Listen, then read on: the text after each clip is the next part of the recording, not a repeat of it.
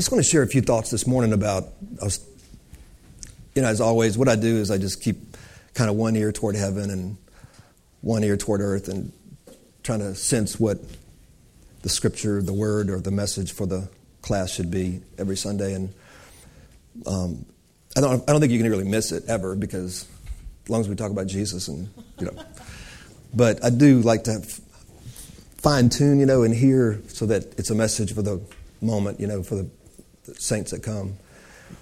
And I've been thinking about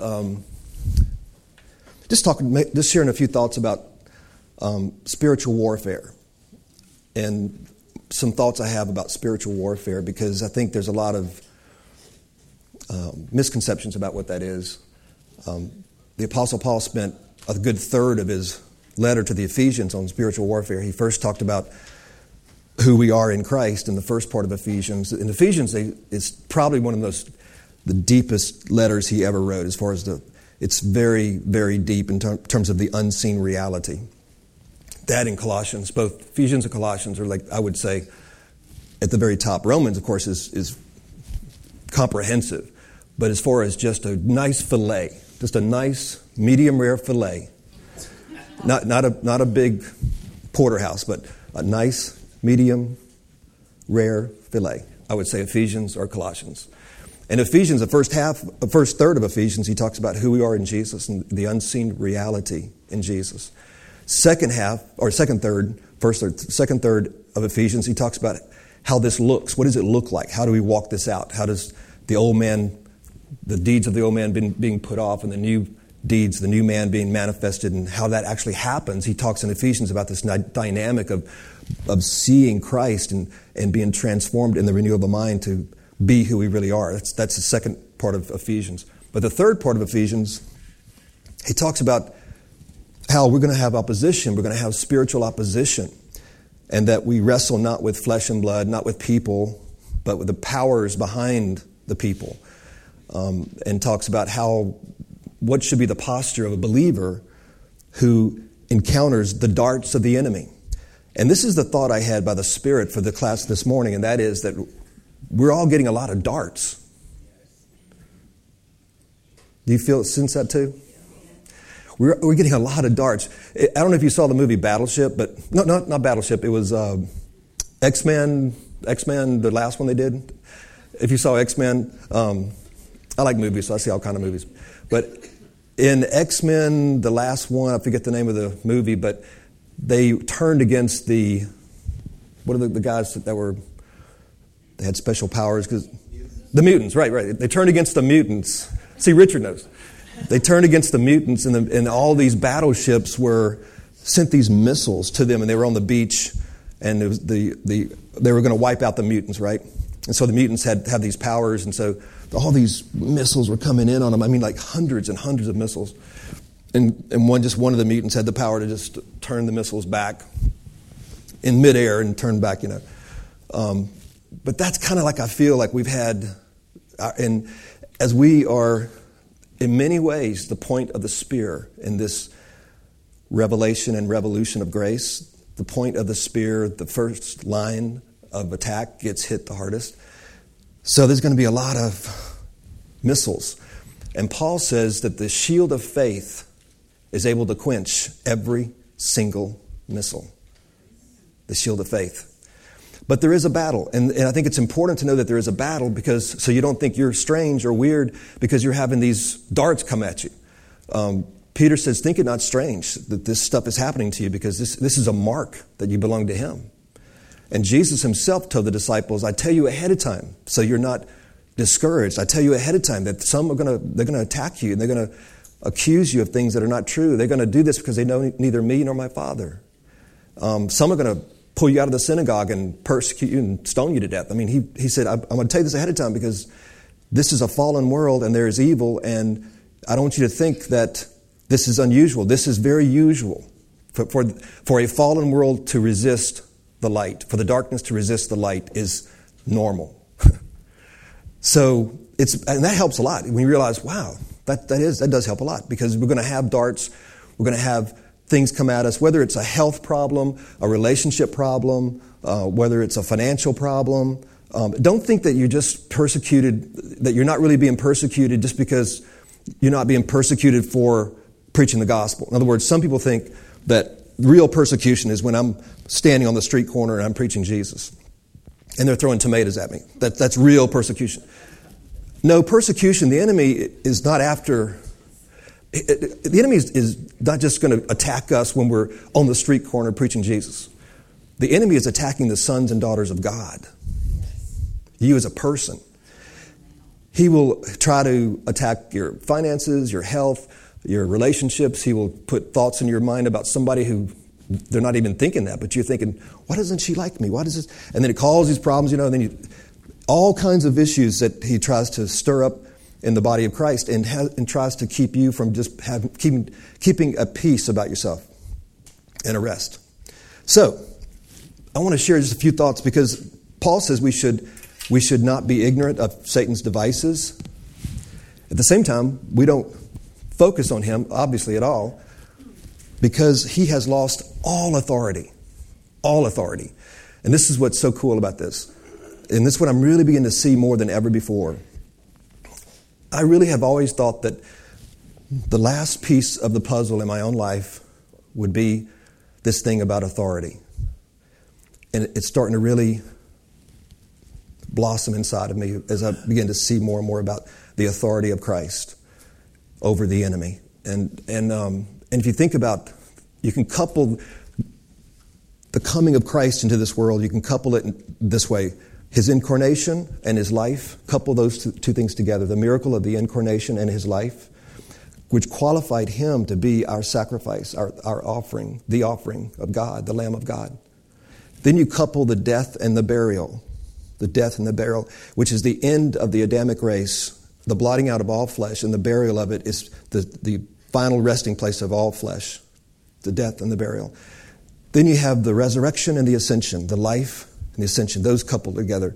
As he was raised from the dead, he told Mary, don't touch me, I've not yet ascended to my Father. So the life and the resurrection and the ascension go together. It was in the ascension that authority was given to the Son of God. It was in the ascension, as we see in the book of Daniel, there's a verse in Daniel where it says, and I saw the Son of Man coming to the Ancient of Days. And he came before the Ancient of Days, and all authority was given to the Son of Man. This is a picture of Jesus himself, that all kingdoms would be subject to him. In his ascension is when he gave gifts unto men, the scripture says. He ascended on high and gave gifts unto men, because the gifts come with the authority. So he ascended in this exaltation. The Lord, the Father, has given him a name above every name, that every knee shall bow and every tongue confess. So he received all authority in the ascension as having finished his work. Then he comes back before he leaves for the big departure and says, behold, all authority now has been given to me in heaven and on earth. Go therefore in my name. This is huge. It's really huge. This whole thing about the authority that you have in his name, he has given you the authority. He modeled it for us when the disciples were walking with him. It was a delegated authority, a power of attorney, because they had not yet been born again. But they saw the power of his name. And they were, as natural men with it, they didn't know how to handle it. And the Lord says, don't rejoice that the demons are subject to you in my name. Rejoice that your names are written in the Lamb's Book of Life. So anyway, I just want to share a few thoughts about what I see about this authority issue and how it relates to spiritual warfare. And I think it's really going to... And I think this will develop more in my mind as I ponder this, because I really believe this is the last piece. And when I say the last piece, I'm saying the fullness of the finished work of Christ. Because in this last piece of authority is power to preach with signs and wonders, to heal the sick, to bring forth the kingdom, the heavenly reality, as well as live in our own personal life in a power and a confidence in prayer and boldness that we've never had before, if that makes any sense. But it's a complete picture. It's like the whole thing. It got kind of warm up here. I guess I got the heater on. I guess we could open that door if you don't mind. Get some circulation. Just bear witness to your spirit. Awesome. Awesome. Because I tell you, the authority that Jesus has given his sons and daughters on earth, it's not like men suppose. It's not like, those who seek power, those who have a love for power have missed it. It's really like one brother said, it's not the love for power, it's the power of love. The scripture says he moved with compassion and healed the sick. The authority flows from the compassion. The authority of Christ flows from your compassion. It's God's way of protecting his power from those who just seek power. So as you see the whole work of God, that's why this has to be the final piece. Because until you see the awesomeness of Christ and his death and resurrection, we're not ready for the ascended power, the authority. And he will. He will give us as an awesome teacher. He teaches us and he leads us as a shepherd to this reality.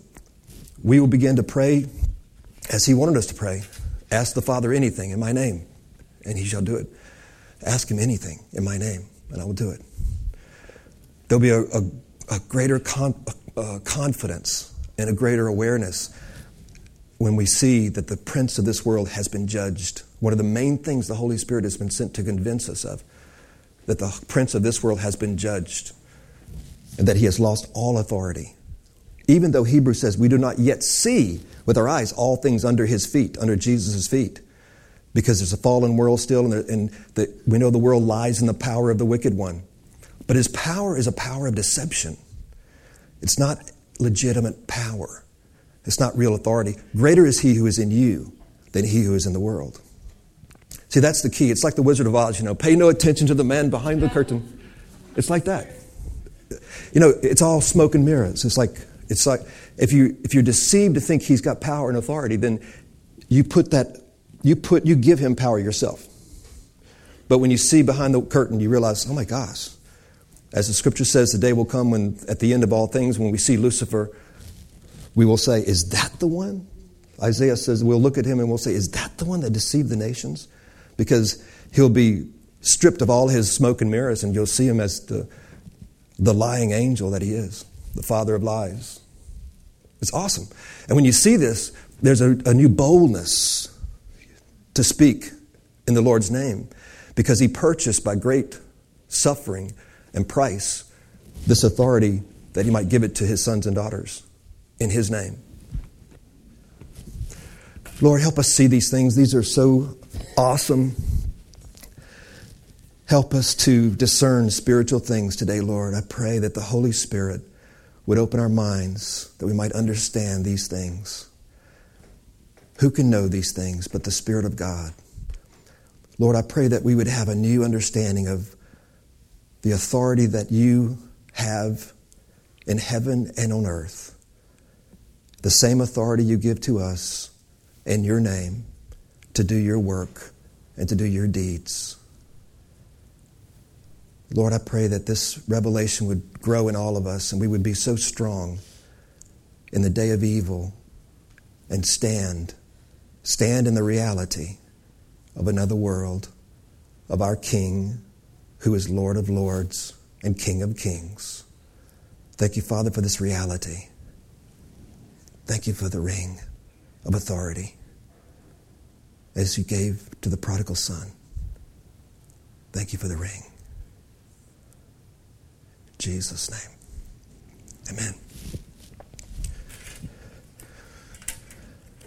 That is one of the things that just came to me as I was praying. That's one of the things that the father in the parable gave to the son who came back, was a ring that was the authority of the family, of the father's family.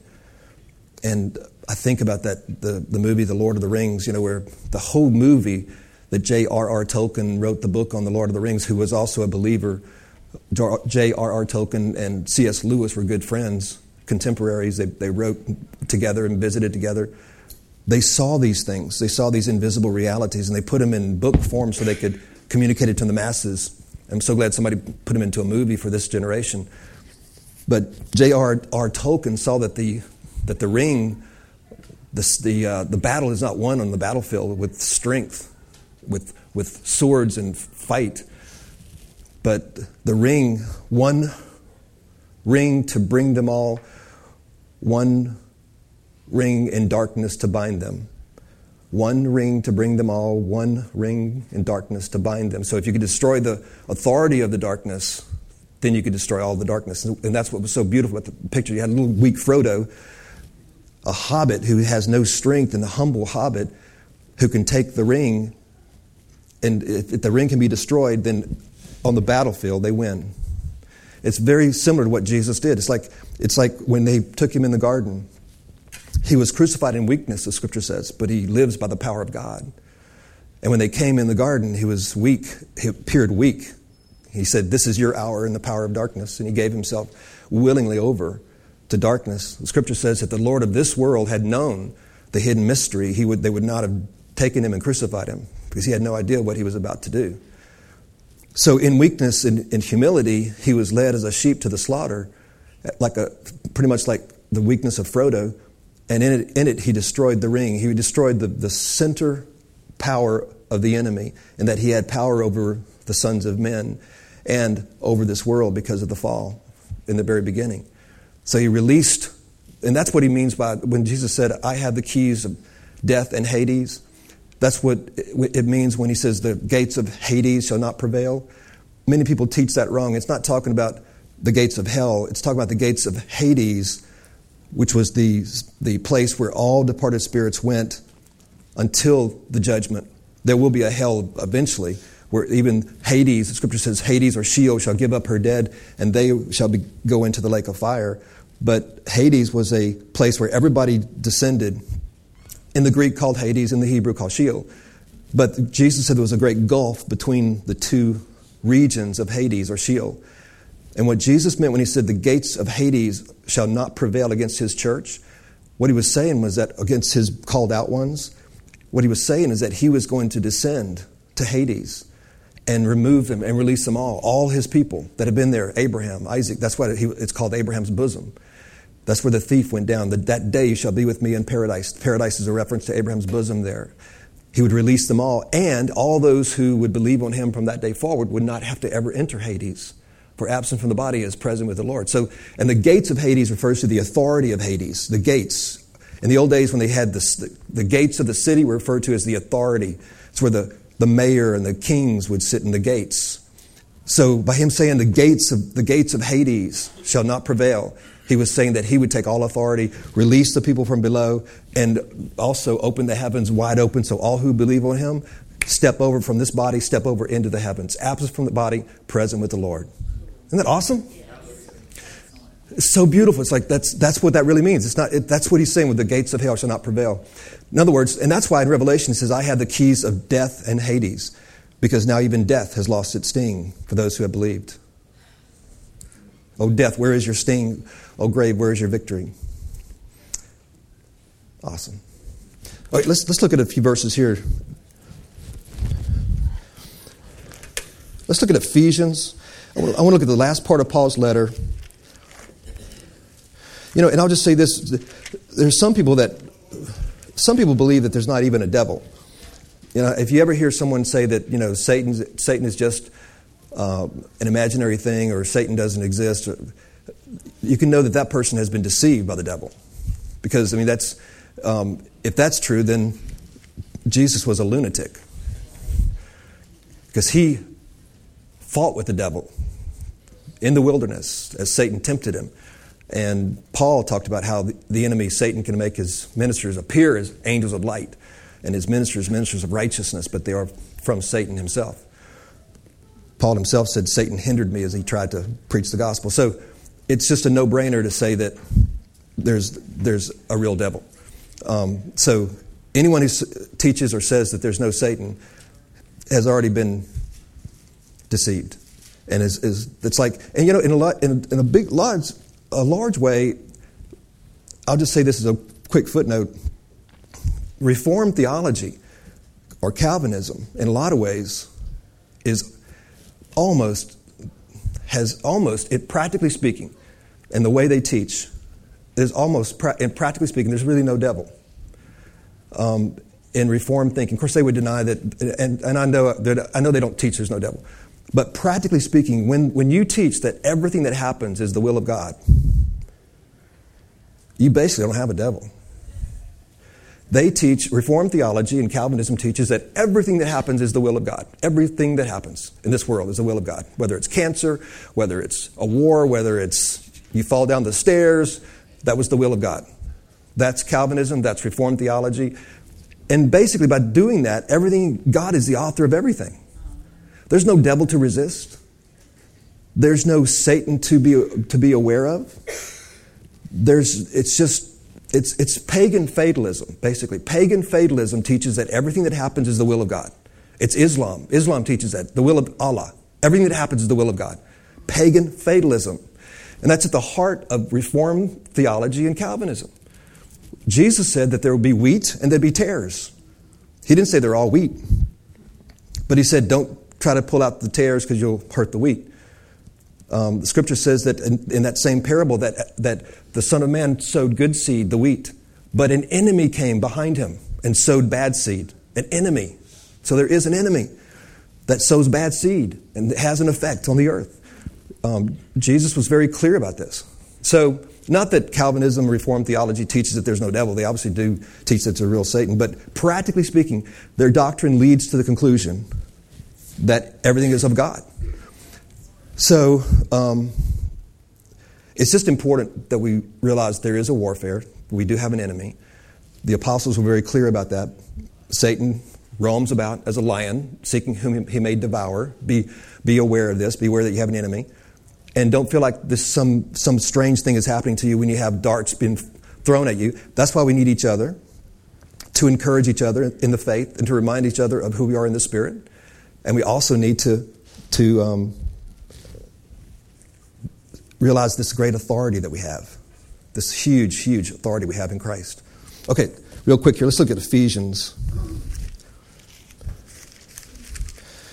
Paul ends his letter about this spiritual warfare stuff. And I'll just say this about, as we're turning to Ephesians, the last part of Ephesians.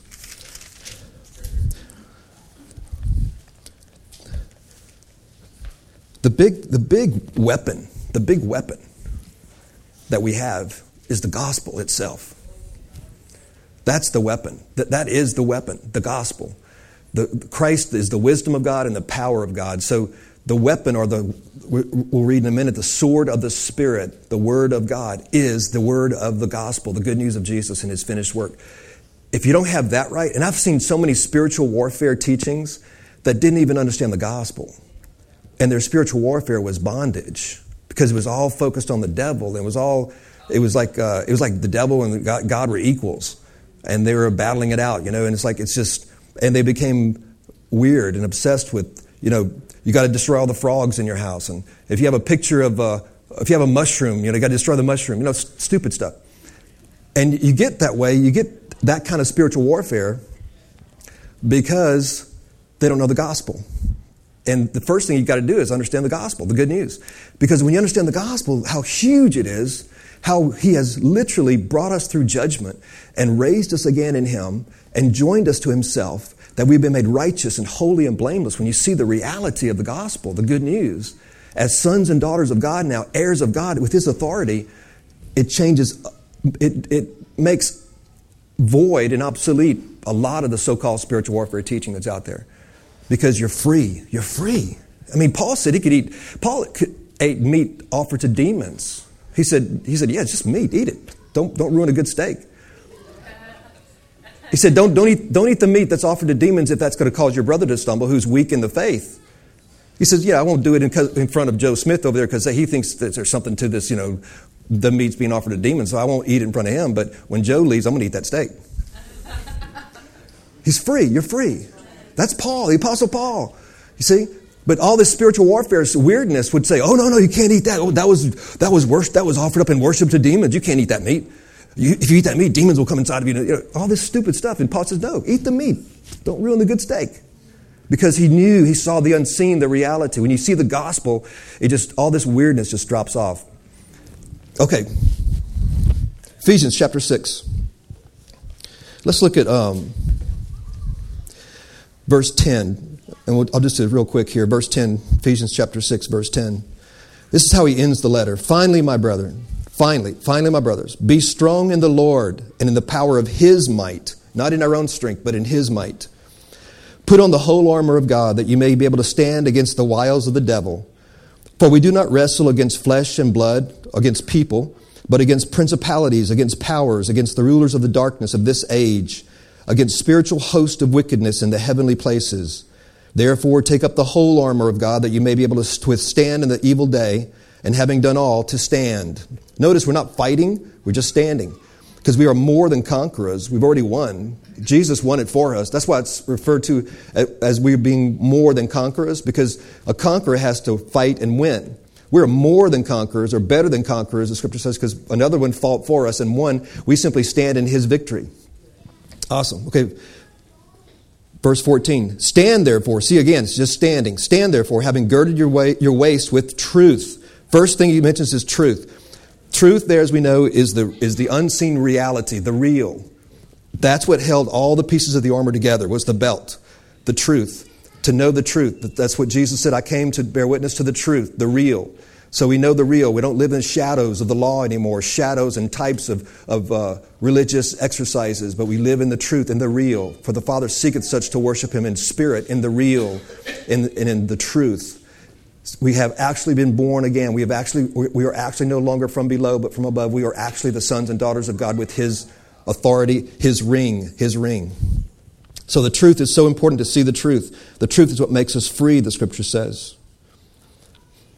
Verse 14. 14. Stand therefore, having girded your waist with truth. Next one, having put on the breastplate of righteousness. He says, never forget your righteousness. It covers your heart. Never let the enemy say that you have an evil heart. It covers your heart. Remember, you are righteous in Christ. Your heart is righteous.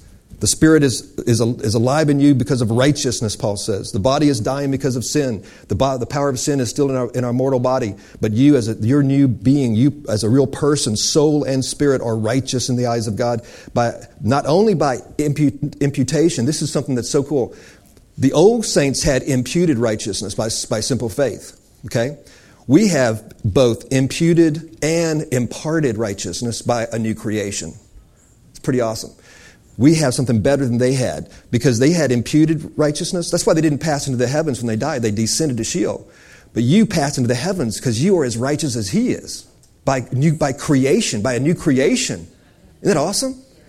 So we have not only imputed righteousness, but imparted righteousness. How did we get imputed? Simply by faith, just like they did, by faith. But when we got this time the imputed righteousness, because of the mystery of Christ's resurrection, then God could create you in Him and join you to Himself. They didn't have that union. You have union. You have not only imputed, but imparted righteousness. You are not just fictionally righteous. You are righteous. As Clark says so well, it's not that we're just positionally or just judicially righteous. You are actually righteous. It's awesome. That's why we can be bold as a lion, because He's actually made it so. A new creation. Not of Adam anymore, but from the last Adam, from above. A new creation, actually righteous. So the breastplate of righteousness is this awesome truth that He has made us righteous, and we've been given a new heart, as the prophets prophesied. Verse 15. And having shod your feet with the preparation of the gospel of peace. And then this is talking about your shoes. Gospel of peace, or the good news of peace, has to do with walking in this peace in everyday life. In other words, live in this sense that I stand in the peace. I have peace with God and the peace of God. It has to do with a sense of well-being, that you have peace, that God is not against you anymore. Because we stand in this grace, we have the peace. We have peace with God, Paul says, and the peace of God. So the feet, I think he puts the gospel of peace on the feet, so that, because we stumble. We all stumble in many ways, James says. We stumble with our feet. And our feet need washing every now and then by our brothers. You know, we need forgiveness from our brothers. That's the feet washing thing. We'll talk about that one day, what that means. But God has already made us all clean, the Scripture says, by His work. But in this world, we stumble sometimes. But keep that sense of peace, that you have peace with God no matter what happens. It's a very powerful weapon to have the shoes of the gospel on your feet. Because sometimes we all stumble in many ways, as James says. But we have peace with God, and we have the peace of God because of what Jesus did. He is the full armor. Okay, then you go verse 16. Above all, taking the shield of faith. The shield of faith. You could have none of the other armor. You could be a very immature believer and not understand your righteousness, not understand the truth, the reality. But if you, above all, if you have just that shield of faith, if you lift that shield of faith, look what happens. Above all, taking the shield of faith with which you will be able to quench all the fiery darts of the wicked one. That shield of faith will quench all the fiery darts. What am I saying when I say shield of faith? I'm saying to believe that Jesus has truly taken away your judgment. That Jesus really took away your sin. That Jesus himself has given you his own righteousness. That transaction on the cross. That's the simplicity of that. To believe that he has taken away my sin, the Lamb of God who takes away the sin of the world. He no longer counts my sin against me, for God was in Christ, reconciling the whole world unto himself, not counting their sins against them anymore. The shield of faith shall quench every fiery dart. And then he goes, 17, and take the helmet of salvation. The helmet of salvation speaks of the mind. The word salvation speaks of being delivered from one realm to another realm, saved, delivered. The word salvation means being brought from one place to another place. So salvation, like Israel went from Egypt to the promised land. The true meaning of salvation is being brought from one place to another place. So it's the mind being protected to remember that you are no longer from below but from above. That he went to prepare a place for you, and he came back and brought us to that place by the gift of the Spirit, so that we might be where he is. That's the helmet of salvation. That we are always with him, and he is always with us. Seated with him in heavenly places, and him walking the world with us. Below, I am with you always, even until the end of the world. That's the salvation of the mind. That's the mind is strong in that reality. It's the anchor that goes beyond the veil, that we know who we are and where he is in us. The mind. And then it says, and take the sword of the Spirit, which is the Word of God, which is the gospel we've just mentioned earlier. The Word of God, the message of Christ. Not the Bible in general. No, not the Bible in general. That's not the sword of the Spirit. The sword of the Spirit is not the Bible in general. It's the revelation of Christ that's hidden in the Bible. Jesus said, you search these scriptures and you think that you have life in these scriptures. You think these scriptures, you Pharisees think that life is in these scriptures. But these scriptures speak of me, and you won't come to me that you might have life. The sword of the Spirit is the Word of God, and the Word of God is Christ. It's the message of Christ that's hidden in all the scriptures. That's the sword. You can't quote Leviticus about sacrifices and have any power. But you can certainly take the sacrifices that are in Leviticus and say, this is Christ, and he has done it all. That's the power. You see? Awesome. Okay. And then he goes, verse 18. And a lot of people forget this part of the armor at verse 18 because it's not really a piece that goes on the body. But verse 18 is so powerful. It's about prayer. Verse 18, praying always with all prayer and supplication in the Spirit, being watchful to this end with all perseverance and supplication for all the saints. In other words, pray for each other and for me. Pray for me, Paul says. Pray for me. That utterance may be given to me, that I may open my mouth boldly to make known the mystery of the gospel, for which I am an ambassador in chains, that in it I may speak boldly as I ought to speak. He was in prison when he wrote this. Isn't that awesome? So the final piece is to pray with this authority. To pray with this authority for each other. The apostle said, pray for me. All the leaders of our church, we should pray for each other. It's a posture of humility and prayer, and with the authority of Christ, that we might stand in the evil day. Because the evil day comes to all of us from time to time. The scripture says the enemy came and tempted Jesus intensely in the wilderness, and then he left him for a season. We will have seasons of intense evil come at you, then it will leave, and it will teach us how to resist and how to stand firm in who we are in Jesus. The scripture says in James, submit yourself unto God, resist the devil, and he will flee from you. We forget the first part, submit yourself to God. In the Greek, it actually means come under his wings. In other words, David said, I will run to God, my tower. You don't fight the enemy face to face. You run to God. That's how the way you resist the enemy is you run to God. So James says, run under my wings, come unto my wings. And that is the act of resistance of the enemy. You don't fight the devil toe to toe. The scripture says in Jude, not even Michael railed against Lucifer. Not even Michael rebuked Satan. Not even Michael rebuked Satan. He said, the Lord rebuke you. See, book of Job. So the way you put all this into action is that you run to God. God is our strong tower. Come under my wings. James says, come under the wings of God. Come under the shadow of the Almighty. And in doing that, he shall flee from you because he can't follow you into his presence, so to speak. It's awesome. He made this a rest. He made this from beginning to end. We don't fight a battle to win. We stand in a battle that's already been won. And when the enemy comes, when we have those evil days, when the darts are really flying, we run into his arms. We come in under his wings and watch what God will do as we just abide in the shadow of the Almighty. It's so cool. Lord, thank you so much for helping us see this. There's so much more that can be said about your authority. I pray that the Holy Spirit would open our eyes to see more and more about this awesome last piece of the puzzle, how you ascended on high and gave us your own authority, that we might proclaim this awesome good news with signs and wonders and with the power of God. For the gospel is not in word only, but in power. In Jesus' name, thank you, Father. Amen.